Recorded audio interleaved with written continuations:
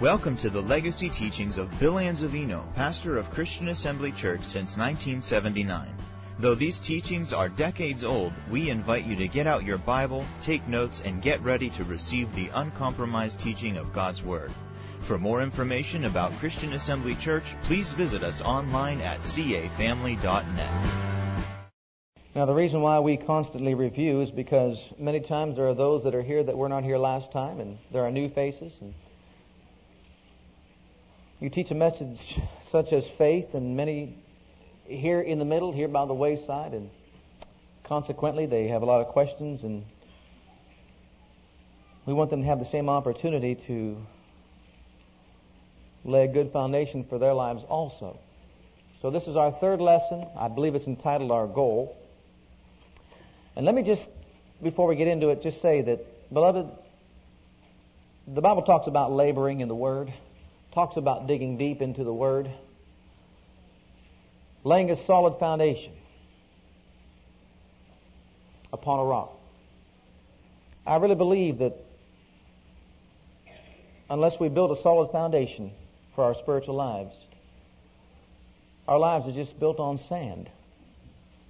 And I know it's work, and I know it's a lot of effort to get into digging into God's Word, digging deep into God's Word, seeking and searching out nuggets of truth, putting them into our own hearts and our own lives, making them realities within us.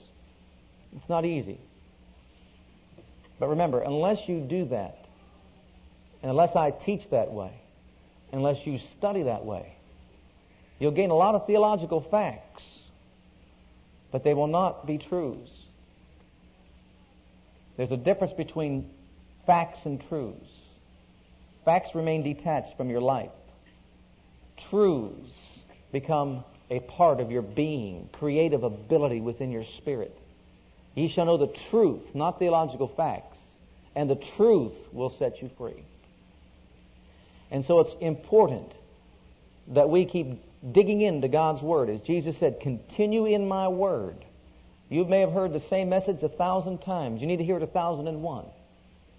It doesn't matter how many times we've heard the message. If you'll maintain a teachable spirit and a right attitude towards the Word of God, and a listening ear, and an open mind, and a receptive heart, then the Spirit of God will take theological facts that you've learned in your minds and cause them to be spiritual truths.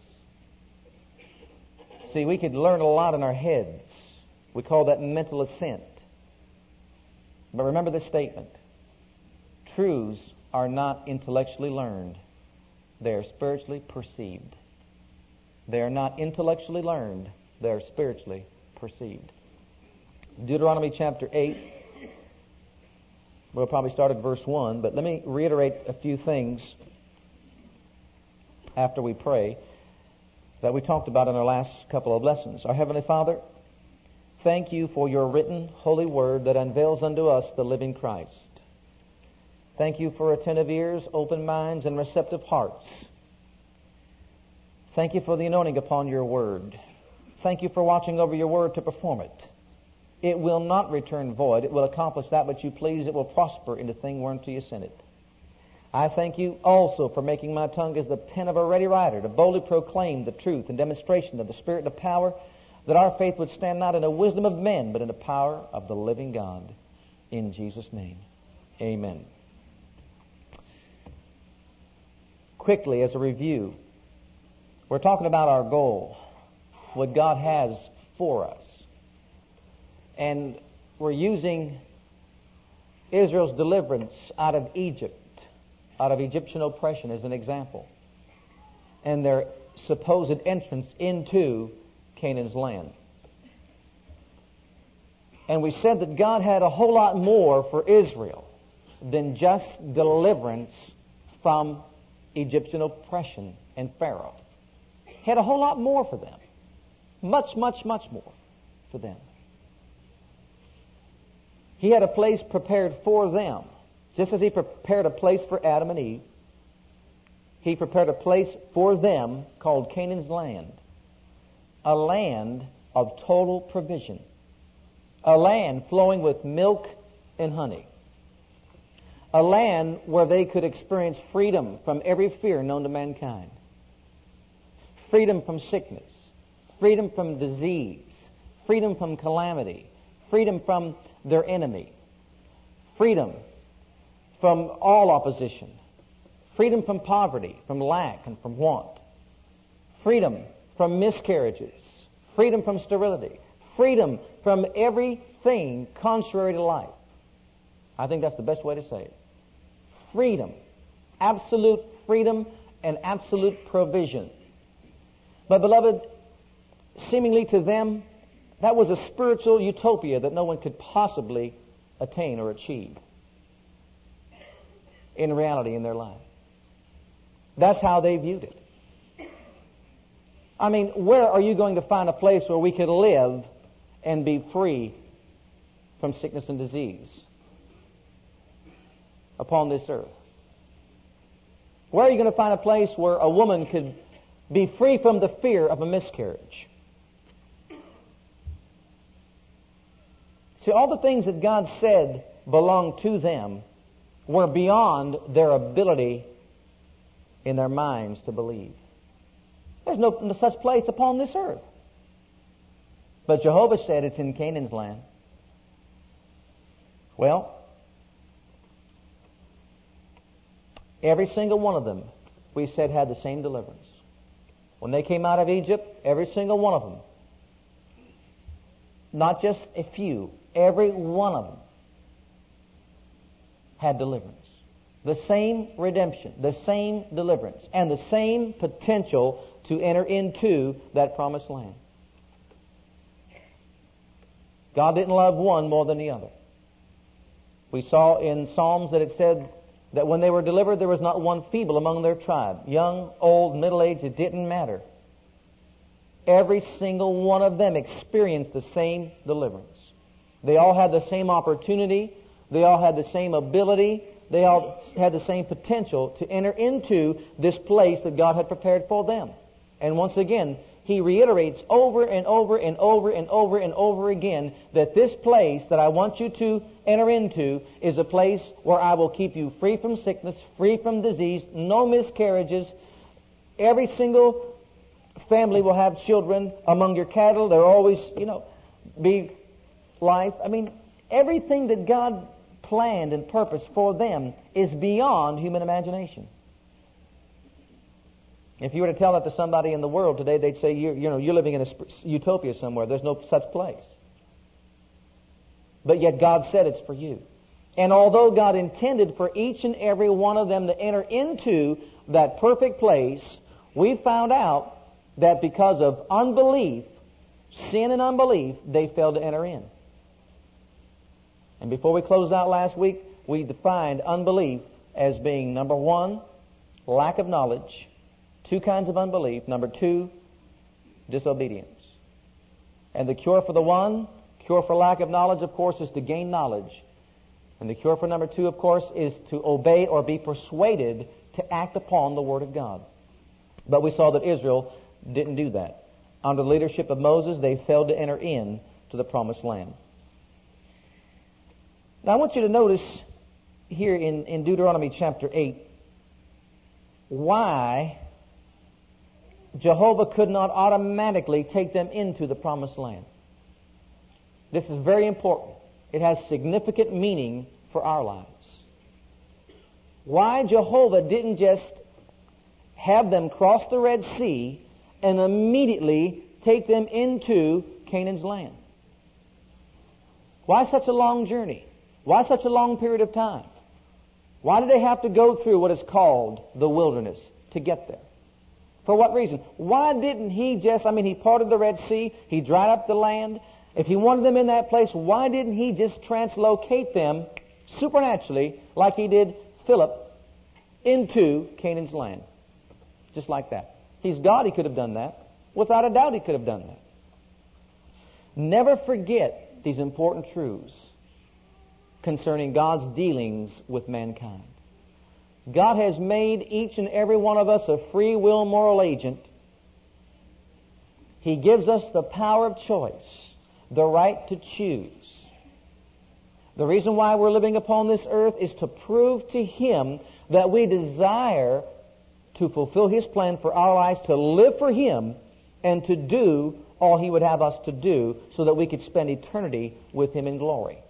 And you'll notice here in chapter 8, verse 1, all the commandments which I command thee this day shall ye observe to do, that ye may live, multiply, and go in and possess the land which the Lord sware unto your fathers.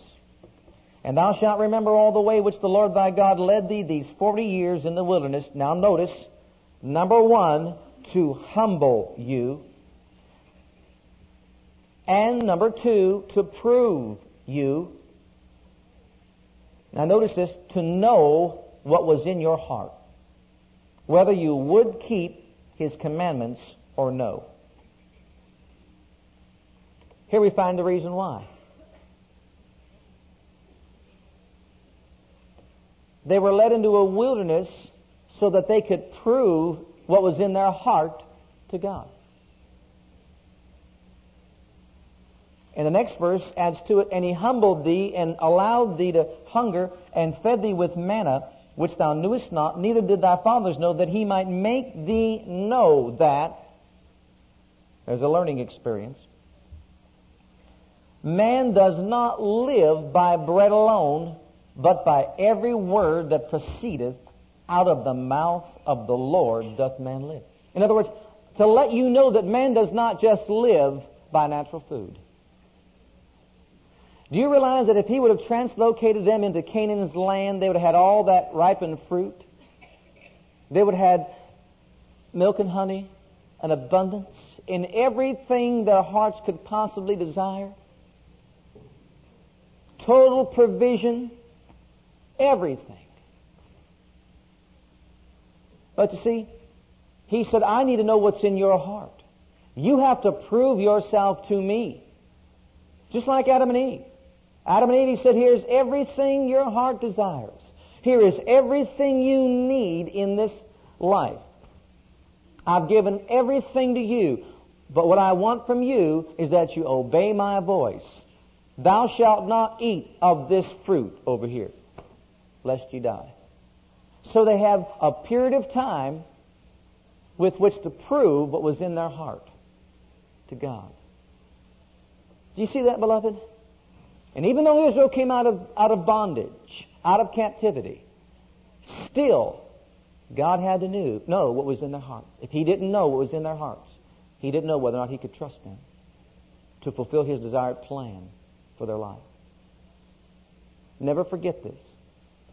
When the Lord spoke to my heart and said, I want you to go to Tulsa, Oklahoma, that was my wilderness. My family's wilderness. And we're going to show that it doesn't take 40 years in our lives, although you could let it prolong it for 40 years if you want to. It's up to you. But when the Lord spoke and said, you'll go, I want you to know something, beloved. We were in Youngstown, Ohio, serving Him, doing His will. As a matter of fact, I preached in a Christian Assembly Church, a sister church of this church in Youngstown, Ohio. And the preacher said, and the people said, and the people of the Bible study that I taught said, there's no possible way you have to go anywhere. You don't have to go on down to Tulsa. You don't have to go to school here. The anointing of the Lord is upon you. I know He's called you to teach and preach and to minister the Word of God effectively into His people. Why do you have to go? Why are you going to go? What are you going to go for? And all this opposition comes your way to keep you away from doing what God's will is for your life. But listen, sure, it's a whole lot closer to come from Youngstown to Midland than it is to go from Youngstown to Tulsa to Youngstown to Midland. But I want you to know something. When we left, we had total security before leaving. I had a great job. We had everything that you want when it comes to security, hospitalization, good benefits, security in my job, a fairly decent salary. At that particular time in our lives, we had our own home. We had equity within the home. Young married couples starting out with a child and so on and so forth. You know, your typical American story, the American dream. And when He said go, I want you to know that it meant you leave house, you leave land, you leave family, you leave job, you leave security, you leave benefits, you leave everything you have achieved in life behind you. Sell what you can, give it away what you can, go to where I said go, and I want you to be in that place to prove to me what is in your heart. Beloved, if you've been called out to do something such as we were called out to do, I want you to know something. You'll learn more in your experience than you will at your school. I mean that. And because of your obedience to do what God has asked you to do, if you'll humble yourself before Him, He'll prove to you beyond the shadow of a doubt that man does not live by bread alone. And we found this out in a quick hurry. Man does not exist on natural food alone, but by every word that proceedeth out of the mouth of the living God. Whereas back there you trusted in your job security and your benefits to pay for the doctor and the hospital bill when you have a child. Well, my wife was pregnant at the time and we gave all that up. And we knew that when we left it meant that you've got to pay for the hospitalization or for the hospital bill itself when your wife has the baby and all that. But we said, forget it. It's all gone because God said go. And yes, beloved, we were like the Israelites in the wilderness. That was our time, our proving time to Him. You know, many want what others have, but they don't want to go through what others go through to get what they have. Many want to have your kind of faith, but they don't want to do what it takes to have that kind of faith. And to refresh your memory, we moved into a house, the house that, my goodness, in the area that we lived, it was a dream house. It was the house that you always wanted to live in. We always wanted to live in on a boulevard street, beautiful. Boulevard lights at night, beautiful, quiet, nicest neighborhood. People on a list to buy a house that went up for sale there. We got that house because when we came to the Lord, we found out you need to tithe, and so we sold our the house we had prior to that, which was a brand new home, just so we could pay our tithes and serve God better. We didn't wait for God to, knock us in the head to say, pay your tithes. We saw that the Word said it. And we didn't say we're going to wait a year until our mortgage payment, or something changes or I get a better salary. No, we started right there, stopped everything right there and said, if I can't pay my tithes because of this house, then the house goes. We pay our tithes. Period. Who cares about a house? That was our attitude. God comes first. And He worked it out so that we, found this house. And I'd like to tell you that story. My wife was just led of the Lord, for sure. And we got into this particular house, this home. And we were there not quite 7 months.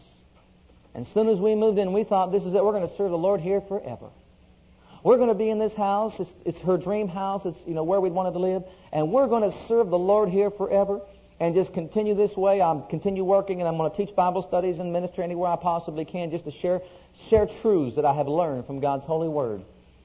And so we started like we normally do when we go into a new home. We tore up this and tore up that and tore out this and tore out that. My wife is very imaginative. She is very creative. She can just take a place, and I tell her this. I say, honey, you have that unique knack for making a house into a home.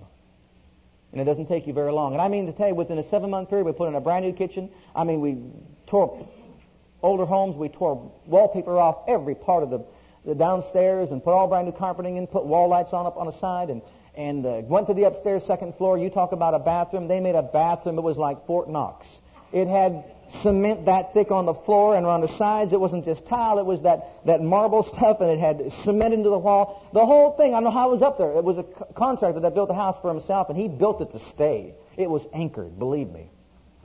And it was amazing that bathroom up there wasn't, in our living room or dining room.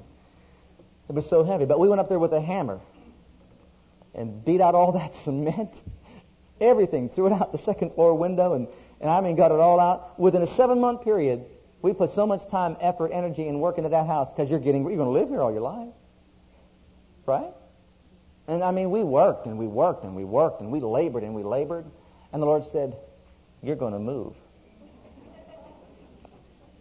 We fixed the house up real nice for some other people.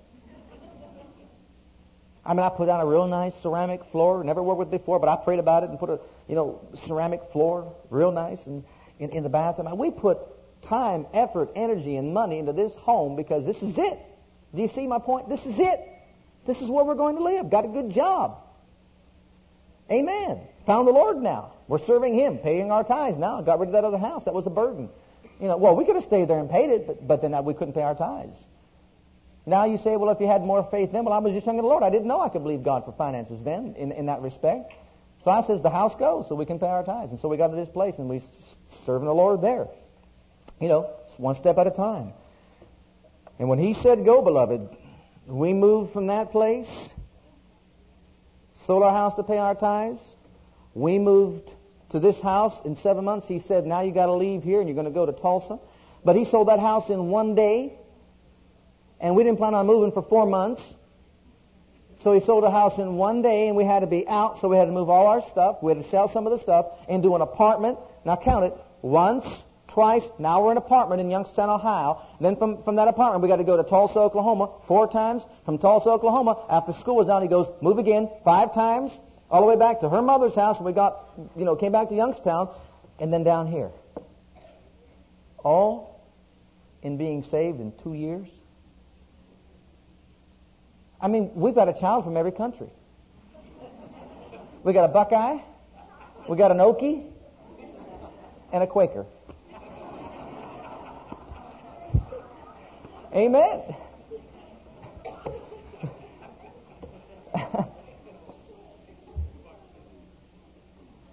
But you can't take the Buckeye out of the heart, Maybe the Lord took us out of Ohio, but He didn't take the Ohio out of us. But what I'm saying is, no, it wasn't convenient to go. It wasn't. At all. Well, what's He doing to you? Proving what's in your heart. What are you made up of? What's in you? Brother, we went through, I have recently found out, I didn't know this then because you're just so young in the Lord. We went through, in less than 3 years being saved, what most Christians do in 50. Ended up as a 3-year-old Christian pastoring a church, thinking every Christian does this. But we come to find out that people weren't even speaking with other tongues, and they've been in Pentecost for many, many, many years. Do you see that the Lord's doing a fast work on the earth today? And people whose hearts are yielded unto Him, He's going to use. He's going to use them because the time is short. And people need to get in tune with what God is doing upon the earth. But my point is, here He had to prove them to see what was in their heart. And that's why He couldn't take them immediately, out of Egypt into Canaan's land. How long is that period of time? It's up to the individual. It's up to the Israelites. They could have victory along the way. We had victory all along the way. We were never defeated. We sang all the way to Oklahoma, and we sang all the way back. We went down there debt-free. We came back debt-free. All supernatural. All miraculous. And I wish I had time to go into details, but you just don't have all that time. But I'd like to someday to share with many of you who do not know the things that we experienced. But it was a step of faith. Every time we came to a place in our lives where we didn't have the money, we weren't like the Israelites. I didn't walk over to Jen and say, oh, would to God we'd have stayed in Youngstown. Would to God. You see, we'd have served the Youngstown Sheet and Tube Company. There I had bread on the table. There, the doctor bill would be paid. We didn't talk like that down there. We said, praise God, He supplieth all of our need according unto His riches and glory by Christ Jesus. You're staring a $1,600 bill in the face when you don't have enough just to make ends meet because, you're working part-time, you're going to school full-time, and she's worked up to 9 months being pregnant and right up to the end of the last month, and you're doing everything you can physically, humanly speaking, from a natural standpoint, but how does God do it? What do you do about it? You just say, Father, you said. Father, you said. And every place we came in the wilderness, He saw what was in our hearts. It was faith. We got a hold of love, and we begin to walk into love. And I'll tell you what, faith worketh by love. See, He discovered what was in our hearts. No, we're not perfect, but He knew one thing, that these people aren't going to quit. They're not going to quit. They've got what it takes. There's something on the inside of them that says they're going to make it. It was the greater one on the inside. We've had serious opposition. I've had demon spirits endeavor to take my life. Didn't know what it was. Just a young child in the Lord. Just didn't know. I didn't understand it. Didn't understand, how spiritual things manifested themselves. But praise God, it was the name of Jesus that got us the victory. And that name will always give us the victory. So right there in the wilderness, He saw what was in our hearts. They love me. They're going to serve me. And believe me, beloved, He didn't have to humble me. No, sir. I said, Father, you know where I've come from.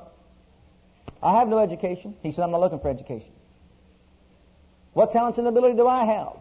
I could pick a little on that guitar. It's about it. I don't talk in front of people. Can't do that. You know. He says, I'll take care of that. I'll get a coal from off the altar and put it in your mouth. I'll make it burn in your bones till you have no choice but to spit it out. Amen. Oh, yeah, when I was in school, right before I got saved, when I was in school there, I'd stand to give a talk, you know, in communications. Only thing I communicated was a bunch of noise from that paper I shook. I communicated my nerves. I let them know right in advance. See, this is a great way to communicate. I don't speak in front of people. They all got the message. Teacher didn't because she didn't give me a good grade. That's what I thought communication's for, was to communicate something. And I did. I communicated to them. I don't want to talk in front of people. But, beloved, He is our strength. He is our ability. If He calls you, He equips you, and He anoints you to do what He's asked you to do. And every step of the way, they could have had victory in the wilderness, but they wouldn't humble themselves before God and His Word. They wouldn't learn the message that man does not live by bread alone. And I'll tell you what, you find out. People think, I can believe God financially. Can you? Can you? John G. Lake did. When he was called to go to Africa, way back when, making over $50,000 a year as an insurance salesman. Way back then, working for an insurance company, way back then, making $50,000 a year. He had anything he could have desired or hoped to have. He gave it all up. Sold everything he had, every penny he gave to the poor. And I'm talking about a fellow with not 1, 2, 3, about 7 kids. He and his wife. And the Lord said, go to Africa. He says, okay, I'm going to go. How are you going to pay the way? God said go, he's got to do it. So he got in line to get his ticket. It's getting closer. He's getting closer. And no money in his pocket. He needs tickets. He's going to go to Africa. Before he got to the front, someone tapped him and said, where are you heading? And gave him money to go. When he got off the boat to ride over there, the Lord already prepared someone to meet him. And she went up and met him and said, where are you staying? He had no place to stay. She said, the Lord prepared a house for you. Oh, beloved, it's fun. You say it's fun having nothing? It's fun. Do you see what he did to them? He brought them out of that place where man provided, took them out of the world's system, the world's program, where they had nothing, out into a wilderness where, as I said last Sunday, there wasn't any giant eagle, no place to buy food, no water fountains. Do you see that? Oh, would to God, everybody, everyone. See, it's easy to say I can believe God when you've got a good income. It's easy to say I can believe God when you've got a bank account. It's easy to say I can believe God when you've got people around you that's blessing you and helping you out. But, beloved, when you're out there in the wilderness, when you have no one, nobody, nothing, you're alone, no job, no source of supply in the natural. I want you to know, bless God, He will supply all of your need. You get in tune with His plan, His program for your life. He will supply all that you need. He'll multiply the spaghetti. I mean that. In the whole 9 months that we were down there, almost a year, we were down there in Tulsa, we did not go without pizza. But we didn't have to beg. No, we just lived the faith. Why couldn't He just put them right on in the promised land? He had to prove it was in their hearts. Why couldn't He just take us from Youngstown to Midland? We'd have never made it. Never made it. No, we had a valuable learning experience, beloved. Valuable learning experience out there in the wilderness. Well, how long does it have to last? Well, I've got something. Well, I'll tell you what. Let's find Joshua chapter 2 here. My goodness, we're just going to... Well, every time you bring something out, something's important, so we're just going to let God move by His Spirit. If it takes us a while to get through this, you won't mind. You're not going anywhere. The rapture's not here yet. He brought them out to humble them, to prove them, to know what was in their heart, to teach them that man does not live by natural food, but by every word of God. Being free will moral agents, He had to give them the opportunity to prove to Him what their will would be, what they would choose to do. God will never override their will, a person's will, their choice, their right of choice. Legally, everything in the land belonged to them, but God set it up as a goal and said, that's what you can't have. Can I reiterate that again? Are you ready for this? I think this goes above our heads. It goes beyond our human imaginations, beyond our human thinking. I'm going to say it again. God said, I have a place prepared for you to enter into in this life. It's called Canaan's land. In it you will serve me. There will be no sickness or disease. I'll take it away from the midst of you. There will be no miscarriages, no sterility. There will be no hunger, no thirst, no lack, no want. Enemies will fall before you. I'll be an adversary to your adversary, an enemy to your enemies. It'll be milk and honey. All that you need will be there. Total freedom, total liberty, total provision. All that you hope, desire to have in life, it's all yours. Can you see that? That sounds far-fetched, doesn't it? But nevertheless, beloved, I believe in preaching God's best. That's what He said belonged to them, but they had to achieve it. They had to enter into it. Let's put it this way. They had to possess it. It was not up to God to possess it. He provided it for them. They're back here. They left Egypt. They're in the wilderness, and it's over there. And He said, now go. You might meet a lot of hardship along the way, but go. Let that be your goal. Set your sights. That's what you can have if you'll apply yourself to it. All right? You know as well as I do that when they got to the borders of Canaan's land, after they, of course, tempted the Lord in the wilderness all these many times, and saw His miracles, saw His signs, saw His wonders, you know that they failed to enter in because of unbelief. We've studied that. And we talked about their confession. We talked about what they said out of their heart and in their mouth. And we talked about how they saw the giant to be bigger than God Himself. I want to show us something here because I was going to go another direction, but the Lord quickened this to me. I want you to see something here in Joshua chapter 2 and verse 8. Here they come to the border of Jericho, the borders of the promised land. You know, they're coming to possess the land now under the leadership of Joshua. In 2 and verse 8, I want you to notice how the enemy viewed the Israelites. See, we had their side of the story. They saw the giants. They viewed them as greater and more powerful than themselves, even though God was helping them, except Joshua and Caleb, of course. And they were afraid. Their heart melted within them for fear, we read. Caleb said, they brought back word in their heart, as it was in their heart. It made the heart of my brethren to fear. But the word I brought back in my heart was a word of faith that was full of power. I knew that we could take the land. Praise God, I knew that we could get in. And so Joshua and Caleb, they took the land, but the rest died in the wilderness. They didn't possess the promised land. Oh yes, they were delivered from Egypt. They all experienced the signs and wonders, but they did not enter into this place, this beautiful place called Canaan's land. Listen to this. This is how the enemy viewed their coming when they went to spy out the land. Look at verse 8. And before they were laid down, she came up unto them upon the roof. She said unto the men, these two men that went to spy out the land, I know, oh, mark this, underline this, highlight this in your Bible. I know that the Lord hath given you the land. You know, God said, I've given you the land.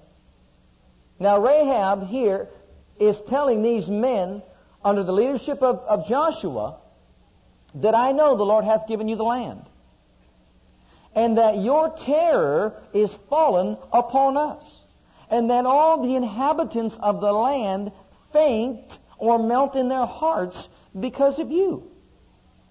Verse 10, for we have heard how the Lord dried up the water of the Red Sea for you when you came out of Egypt, and what ye did unto the two kings of the Amorites that were on the other side of Jordan, Sihon and Og, whom ye utterly destroyed. And as soon as we had heard these things, our hearts did melt, neither did there remain any more courage in any man because of you. For the Lord your God, He is God in heaven above and in earth beneath. Beloved, do you see how ridiculous this is? When they got to Canaan's land at the border there in Kadesh Barnea, when they got there with the 12 spies, do you realize that all the Canaanites, the Amorites, the Hittites, the Perizzites, every one of them, they were already afraid. Their hearts melted within them. All Israel had to do was say, here we are. They just said, the land's yours. What did she just say? We heard what your God did for you. We know He's God in heaven and in earth. We heard how He dried up the Red Sea. And when we heard all these things, everyone's courage left. Everyone's heart melted within them. And we know the Lord gave you the land. So what she was saying was, we all conceded the land. It was already yours. All you had to do was come. In other words, what took you guys so long to get here?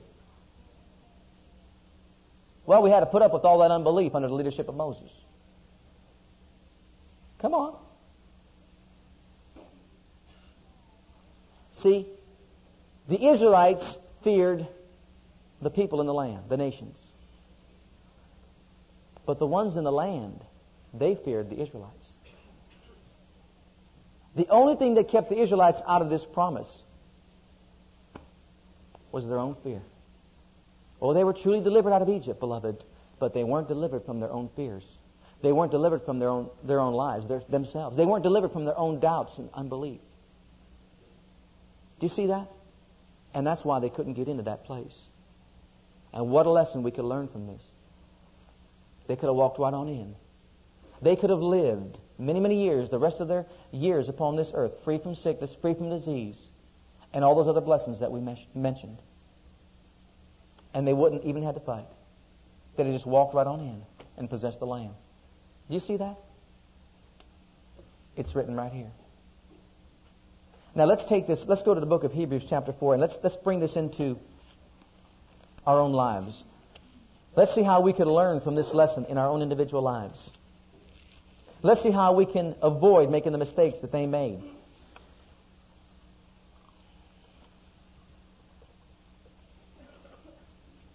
In the book of Hebrews, chapter 4, beginning at verse 1. Let us therefore fear. In chapter 3, we already talked about that. In the last verse of chapter 3, verse 19, we see they could not enter in because of unbelief. He's talking about them entering into. Now, what's he talking about them entering into? This spiritual utopia, this place of absolute freedom, liberty, provision. But they couldn't enter in because of unbelief. Now, you see, it doesn't say that God didn't provide it. It was provided for them. And God gave them the ability, the potential to obtain it. But they couldn't enter in because of unbelief, because they feared the enemy. Look at verse 1. Let us therefore fear, lest a promise being left us of entering into His rest. God has provided for the body of Christ more than deliverance from hell and the second death. Please make note of that. God has provided something more for the body of Christ than just deliverance from hell and the second death. Just like He provided for Israel more than deliverance from Egyptian oppression. He has provided for us something more. It's a place of rest where we can enter into. Each and every one of us can enter into this place of rest. But He says, I'm warning you, here is a warning. Fear lest any of us should seem to come short of entering into that rest. And then He tells you how they failed. For unto us was the gospel preached as well as unto them, but the word preached did not profit them. Why? Well, not being mixed with faith. You ladies, you cook, you bake cakes. You put in a lot of ingredients into that bowl. You do not put it in the oven without mixing it, do you? You have to mix it. Mix it all together. You just don't empty the package in, or however you make it. Empty the flour. Whatever you use. Throw in a couple of raw eggs. Just leave it in that pan without ever mixing any of it and just stick it in the oven. Who you having over for supper tonight? hold off on the dessert. What good's it going to do putting it in the oven if you don't mix it? The gospel, we got to get this across. The gospel did not profit them, not being mixed with faith in them that heard it. For we which have believed do enter into His rest. Do you see that? The doubters didn't make it. The believers did. We which have believed. Oh, I don't believe we can be free from sickness. I know, and that's why you won't be. Oh, I don't believe that God will multiply the spaghetti. I know, that's why you won't have big meals. I don't believe that God can pay hospital bills. I know, that's why you'll have to work twice as hard to pay yours. Do you see what he's saying? We which have believed, we enter into rest, he's saying. This place of victory, of liberty, of deliverance, of prosperity, of absolute provision, it is only entered into by the believing one. I've given this message to many. You don't know how many will come back and say, I don't believe that. I don't believe it's possible that we can live our life here on this earth free from sickness and disease. I don't believe that. I believe God heals. Beloved, that's not the point. There's a difference between being healed and being free from sickness. There's a big difference. Do you see that? And that's what he's saying here. It's only if you believe will you enter into rest. As he said, as I've sworn in my wrath, if they shall enter into my rest, although the works were finished from the foundations of the world. Although God has provided it, although God planned for it and intended for them to enter into it, he said they won't. They didn't because of their unbelief. They wouldn't enter in and couldn't enter in. Well, let's quickly go back to Ephesians chapter 1. I want to show you a scripture. God has provided for us Christ's total gospel for the total deliverance of the total man. And in Christ, or in Him, we have more than what the Israelites had in Canaan's land. We have provided for us more than what they have there in Canaan's land, or what they had. God has provided something better for us. We have a better covenant established upon better promises. We have better provisions. We have more. I mean, how can you get better than what God offered them, what God provided for them? Beloved, I'll tell you, there's one thing under the new covenant that many do not recognize or realize as being an absolute blessing, and that is to have a reborn spirit, a heart of love. Love put inside your heart. You know why many of you have great marriages out there? Because the love of God has been shed abroad in your heart. Your marriages can be held together. You can walk together as God would have you to walk together more as one than since the time of Adam and Eve. Because God's love has been placed inside your heart. Let's not talk about some of these other things. Thank God for bread and for food and for water and all that. Thank God for that, for prosperity and that. But beloved, I think the greatest thing He's talking about is that which He's wrought inside your heart, in my heart, what He's placed inside our human spirit. We have His love shed abroad inside our heart. He has provided for us in spirit, in soul, and in body total provision for the total man. And I cannot for 1 minute believe that God offered Israel something better than He offers His own children. To them He said, I've got Canaan's land, but to you and me He said, be of good cheer. It's your Father's good pleasure and will to give you His kingdom. In Ephesians 1:3, blessed be the God and Father of our Lord Jesus Christ, who hath, everybody say hath, blessed us with all spiritual blessings in heavenly places in Christ. Everybody say in Christ. Say it again, in Christ. In Canaan's land, Israel's possessions were.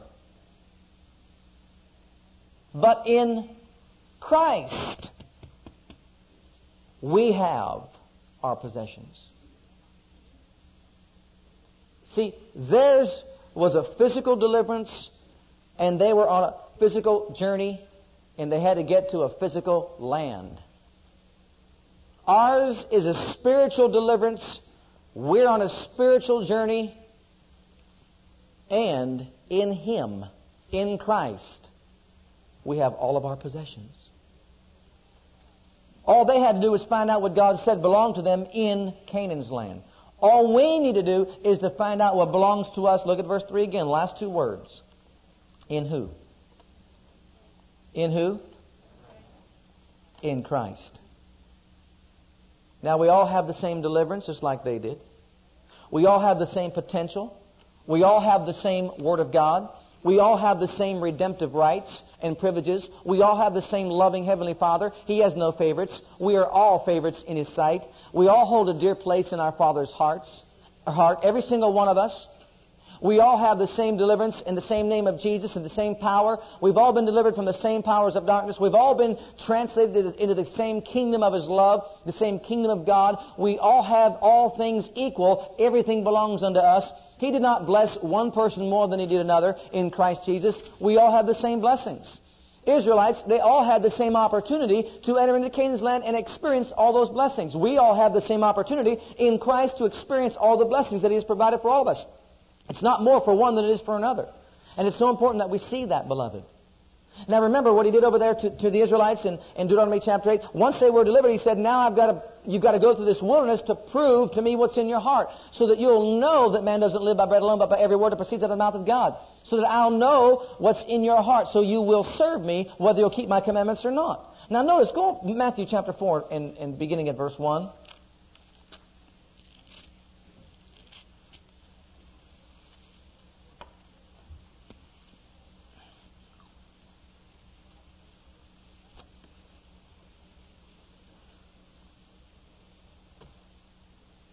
I want to make a comparison here. Remember, our blessings are in Christ. And Paul the Apostle said that man, or the gospel, he's not ashamed of. But in it is revealed the righteousness of God, as it's written, the just shall live by faith. And God told the Israelites, I want to teach you that man doesn't live by bread alone, but by every word.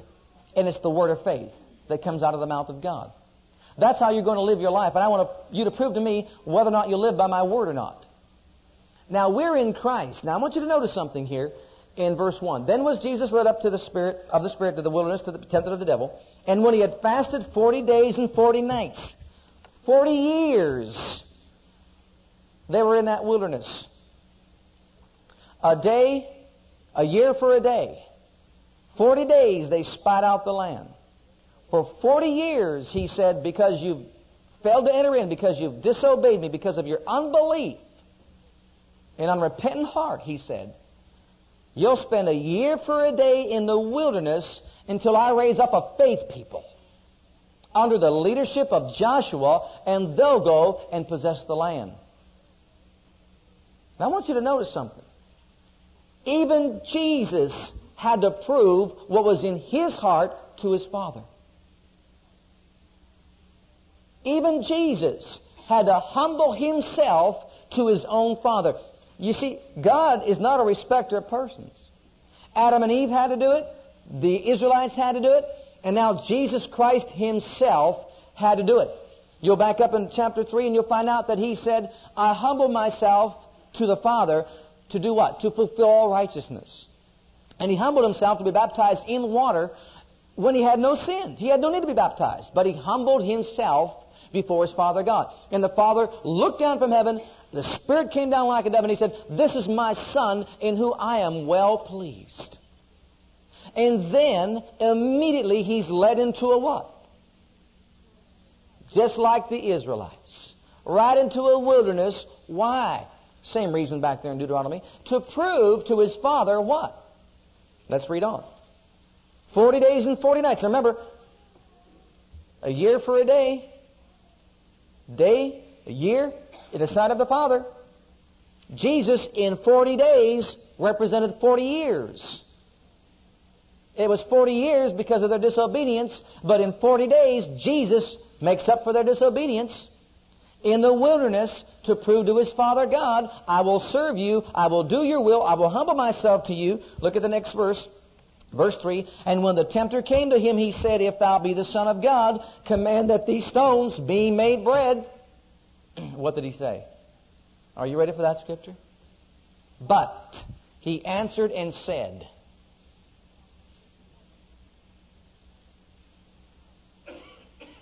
You see how much more meaningful this is now?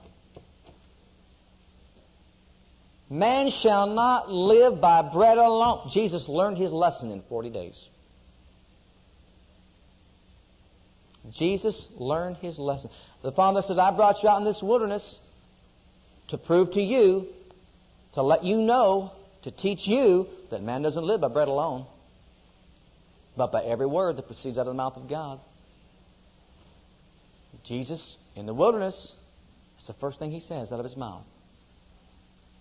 Tempted of the tempter, just like we are. Yeah, we've all been saved. We all have the life and nature of God into our spirits. We've all been redeemed from the second death and delivered from hell. You're glad you're saved, aren't you? But beloved, listen. God has more for us than that deliverance. More for us than just being saved from hell and from the second death, the lake of fire. But in order for us to experience it in reality in our lives, He's saying there's going to be a time in your life, because you have to grow and develop in Christ, that you're going to have to learn that man does not live by bread alone, but by every word that proceeds out of the mouth of God. And that's what Jesus told the devil. He learned his lesson right off the bat. And beloved, he did it in 40 days. Your wilderness experience does not have to be 40 years of your life, like so many think. You can learn it in 40 days. If you'll humble yourself before God and say, Father God, I'm here to do your will. Teach me your ways. These are the very words I spoke out of my mouth. No, I didn't know any of this, what I'm teaching you today.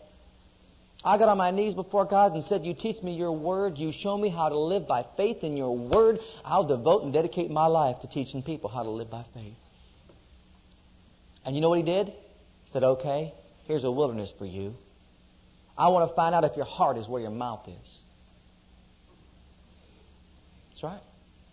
You speaking out of your heart, or are you speaking just out of your lips? Do you mean that? Yes, Lord.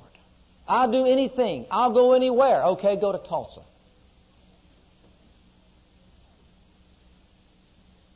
See, it does get quiet.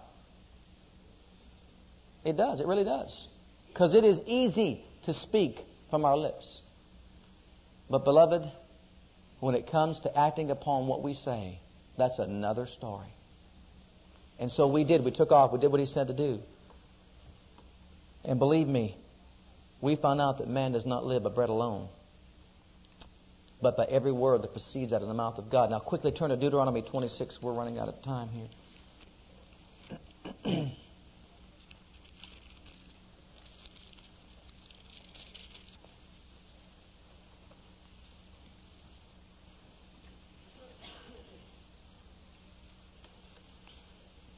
And it shall be in verse 1. And it shall be, when thou art come in unto the land, which the Lord thy God giveth thee for an inheritance, and possessest it, and dwellest therein. I want you to notice these 3 steps. You've got to come to the land, you've got to possess the land, and then you've got to dwell in or maintain the land. See, beloved, we've been delivered from Satan's kingdom, but we've not been delivered from ourselves. Did you get that? We've not been delivered from our own fears. We've not been delivered from our own doubts and our own unbelief. But we've been delivered from Satan's kingdom just like Israel was delivered from Egypt. And here we see that even though ours is a spiritual deliverance out of the kingdom of darkness, it's not over yet. We've just begun. We've got so much to learn. We've got so much that we have to know. We've got so much to prove to God. I want to prove to you that you have my life. I got to prove to you that I'll go where you say go. I'll do what you say do. And he says, if you will set sail, if you'll set your sights to do my will, and if you'll walk according to my statutes, I'll watch over my word to perform it in your life, and you'll come unto this land. Well, where's coming unto this land? What land's he talking about? For them it was Canaan's land. But beloved, for you and me, you know where that land is in Christ, in Him. That's how we possess the land. In Him. Notice it says, come unto the land, possess it, and dwell in it. Go to Ephesians chapter 4 real quick.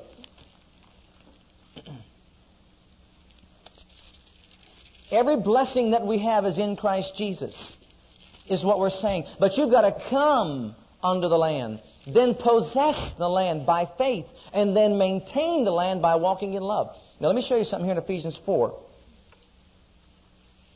Jesus went through His wilderness experience as a conqueror. He obeyed where Adam disobeyed. He obeyed where Israel disobeyed. He went through His temptation to prove Himself to the Father, His humility. He humbled Himself before God, His Father, and said, I'll do your will all the days of my life. And He learned that man will not live by bread alone, but every word that proceeds out of the mouth of God. He did that. And then when He ascended on high, He gave gifts unto men, the ministry gifts. Why? Look at verse 12. For the perfecting of the saints, for the work of the ministry, for the edifying of the body of Christ, till we all come. Everybody say, come. Come. He said, come to the land, possess the land, dwell in the land. Until we all come in the unity of the faith, unto the knowledge of the Son of God, unto a perfect man. Do you realize that that's what our wilderness experience is all about? And the faster we come into the unity of the faith, into the knowledge of the Son of God, unto a perfect man, the faster we're going to enter into the fullness of the blessings of the gospel of Christ. As a corporate body, beloved, Moses couldn't get them to the unity of the faith. Only Joshua and Caleb believed, but the others didn't. He couldn't get them to come into this unity of the faith to say, yes, we're well able to live in a land free from sickness, free from disease, free from strife, free from divorce, free from miscarriage, free from sterility, free from everything, every opposition, every opposing force. He couldn't get them to believe that. They couldn't understand that because they lacked spiritual perception. But God has given the fivefold ministry gifts. Why? So that we can come into the unity of the faith. We can come to the land of promise and then possess the land. You say, how do I possess it? Boy, I've been waiting for you to ask me that question. And we're not going to get time to get into it a whole lot. He told Joshua, do we have one more minute? We don't have any more minutes. Quickly go back. Well, praise God. We'll close. I'll give you these scriptures and then we'll close. Joshua chapter 1. There's just so much here, beloved, that we need to know. We need to know. He told Joshua the secret. See, they didn't do it under Moses. You ready for some of these nuggets of truth, some of these secrets of faith to enter into the promises that are in Christ, in Him? That's the place of our blessing. In Him, in Him, in Him. Every scripture you find in the Bible that says in Him, in whom we have, in Christ, all those scriptures, we don't realize the significance of it. We don't realize how important they are to know and to confess and to put in our mouth. Joshua was told how to gain entrance into the promised land, individually and corporately. Here in verse 8 it says individually, this book of the law shall not, Joshua 1:8. Thank you for listening to our legacy teachings. We pray today's message has a profound impact upon your life and your ministry. I want you to know that God loves you, has a great plan for your life. But if you've never made Jesus Christ Lord and Savior of your life, I'd like to invite you to do that right now. Just pray this simple prayer right after me. Just say, Heavenly Father, I come to you just as I am. And I believe with all my heart that Jesus died for my sins and was raised from the dead for me. I open the door of my heart. I call upon the name of the Lord. Lord Jesus, come into my heart now. I receive you and accept you as my personal Savior and Lord. If you prayed that prayer with me, you're a child of God right now, and I encourage you to get into a good Bible-based church where you can learn to grow in your Christian faith and experience. God bless.